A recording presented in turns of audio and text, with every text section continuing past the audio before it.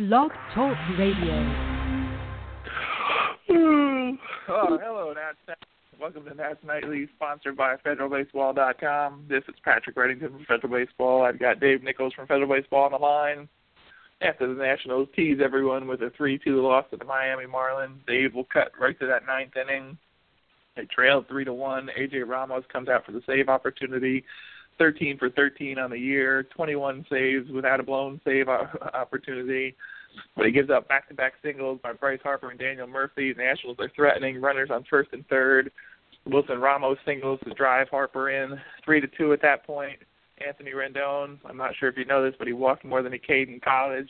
Walks to the air to load the bases up. Nobody out. Jason Worth steps in, pinch hitter. Does about the only thing that you can't do in that situation. A weak grounder to third. Martin Prado steps on the bag, throws home. Daniel Murphy dead to rights at home. A 5-2 double play there. Just a rally-killing double play. Jose Lobaton comes up next, grounds out to first base.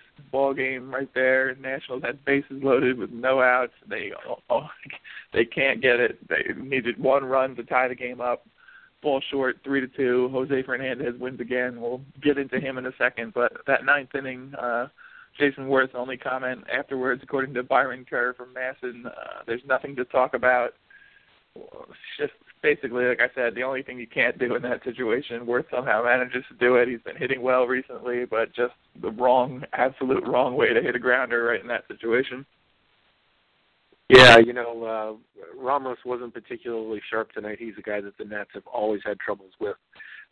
They get the bases loaded on him there, and then, Worth probably trying to do a little too much there, swung at a pitch that probably wasn't a strike. And, 3 feet either way, and we're talking about a completely different ball game here, but it was, right at the guy guarding the line and allows him to step on the bag and then, give the third baseman and the catcher both credit. They both got the play done. That becomes a tag play at home, and they got it done. And then Lobaton grounds out to end the game. So it's just you're right. It's a tease. The Nats seemed to be sleepwalking through the entire game.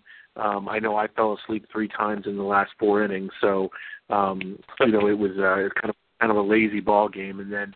They make it interesting there at the end, and then just as quickly as they gave everybody watching hope, hope is ripped right away from them again. So they kind of got a couple of lucky bounces there in the ninth inning that kind of led you to think, okay, this is the way the movie script works. The Nats are going to go ahead and tie this thing up and go to extras or win it, but sometimes the script doesn't work out the way that it's supposed to be written. Going back to the beginning, it's a battle of 2011 first-round picks. Joe Ross, 25th overall that year against Jose Fernandez, the 14th overall pick by the Miami Marlins. Fernandez came into the game 2-0 on the year against the Nationals, 1.38 ERA, 7 walks, 20 Ks, a 1.56, 2.78, 2.67 line against, and 13 innings pitched. 5-0 with a 1.09 ERA and 8 career starts versus the Nats. 20-1 with a 1.65 ERA. 184, 246, 264 line against, and 30 career starts in Miami. He fell behind early, though. Clint Robinson with a 2-out RBI single in the fourth, 1-0 after 4. That's all they get off of him. He improves to 6-0 career against the Nationals, 21-1 in 31 career starts in Miami. They had some blown opportunities, lead runner on in the first and second innings. First inning, K by Chris Heisey, throw to second when Ben Revere tries to steal. They call him catcher's interference, even though he was safe, and that's a questionable call in my opinion. They waste the base runner in the second as well. Just didn't generate much of anything against Jose Fernandez again for the third time this year. And when they did, they kind of ran themselves with the help from the umpire. Wasted 2 runners early and didn't get much else. Yeah, that's pretty much it. I mean, Fernandez is obviously a very talented pitcher. The Nats sent half of their team out today. Dusty Baker put his Sunday lineup on the field for Saturday night. Kind of interesting the way when he decides to do this, to do the wholesale changes, and with Heisey and Clint Robinson and Lobaton, all in the lineup at the same time. You mentioned Worth going pretty good, so it's just interesting the way that he. That Dusty shook the lineup a little bit today.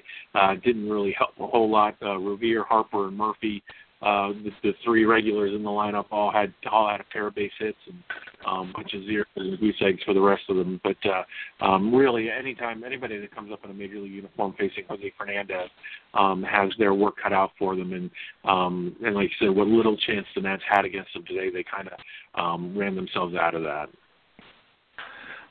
Just going back to the lineup quickly, he went with a left-hand heavy lineup. I think it was more about resting some players after a late get-in, as he called it the other night, after playing the Mets, flying down to Miami. They had a long night getting down there, had to play the game, managed to win last night. But he said before that second day after those long nights is usually the one where people get the tiredness, or whatever you want to call it, fatigue catches up with them. Also threw in a couple of lefties in there. Some sort of an advantage there. Maybe lefties are slightly better against Jose Fernandez, a 233, 370 line against versus a 211, 272, 305 line for right-handers there. But what do you think about just resting people like that, or maybe trying to take advantage of the fact that left-handers are slightly better against him? I don't know about the wholesale changes all at once, but if you got to get some of the older guys time off, I guess it's a good chance to get some of the guys in there and get the lefties in there against them if they have a little bit of an advantage. Yeah, I buy that. It's strange that he's willing to start Wilson Ramos 3 games within a 24-hour period last week when they had the doubleheader, but gives them the night off tonight to have Lobaton in the lineup catching Joe Ross instead of what has become customary catching Gio Gonzalez. But you can't really complain too much about letting Zimmerman and Worth get off their feet. I mean, they are the two oldest guys on the team. We've said a couple of times that these are guys that the Nats need to keep healthy, and I suppose that if Dusty felt that with the late night the previous night that getting them off their feet today was the good thing to do, then sure, it's a good thing to do. But if you're facing the team's best pitcher, and you're going with 3 substitutes in the lineup, that's just probably the most opportune time to find those get some rest. Maybe last night against the lefty might have been time to get find rest for Zimmerman, but whatever. Like I said, any major leaguer going into the lineup against Jose Fernandez is going to have his hands full. Joe Ross on the mound for the Nationals, 3-3, 2.68, 2.63 ERA, 3.36 FIP. 13 walks, 2.85 walks per 9, 30 Ks, 6.59 K per 9, a 227, 301, 327 line against through 41 innings this season, 1-1, 2.45 ERA, 250, 328, 385, and 3 starts against the Marlins. Ichiro, 3 for 3 after a single in the 5th. Single by Martin Prado brings him in after error on a pick attempt, send him around to third, tie it up at 1-1 at that point. A triple by Marcell Ozuna, who really seems to be benefiting from Barry Bonds' guidance down there in Miami. Justin Bour follows, 2-run home run, a 2-0 change. Didn't get it quite enough inside. It was a decent pitch, too. He really went down and absolutely crushed that ball, bounced it off the facade of his second deck and right, 3-1 at that point, ended up being the game winner. He's a dangerous hitter. We've seen it before. It wasn't necessarily a bad pitch, but a lefty gets to Joe Ross again there, just absolutely crushed that changeup. Right, and that's Ross's third best pitch, and really to call it its third best pitch is not even fair. I mean, his fastball and his slider are very much his 2 best pitches. The change, he doesn't throw it very often. It's not particularly useful. It's something that he's trying to develop, and he didn't get it where he wanted. Like you said, it was inside and just didn't get it down deep enough. And Bour is a decent hitter. He had 24 home runs last year, so sometimes when you don't put your pitch exactly where you want it, the guy's going to beat you, and that's what happened. I thought Ross was okay today, but he gave up 8 hits and 2 walks and 5 2/3. So when your whip is approaching the two mark, you're not having your best day. I mean, he struck out 7, so kept him in the ball game, absolutely. But again, when you're facing a guy like Jose Fernandez, you have to have your best game, and Ross didn't have it today. I apologize in advance if I know you were in and out early in the game. If you didn't see this, I should have asked you beforehand, I suppose, since I had it on my list of questions. But referenced it a little earlier. Ben Revere singles to start the first. Chris Heisey strikes out on a high fastball, kind of lunges out over the plate afterwards on his follow-through. The catcher, JT Realmuto, was throwing to second at that point to try to get Revere, who was clearly safe. There was not going to be a play there. He got a good jump and was well in advance of the throw, arriving at second base. But the fact that Heisey kind of stumbled in front of the plate, the umpire, whose name I'm forgetting at the moment since I was scolding him all afternoon, Mike Everett calls a catcher interference there. You rarely see it. They didn't actually come in contact with the hitter either. And when you're not going to get many runners against Jose Fernandez.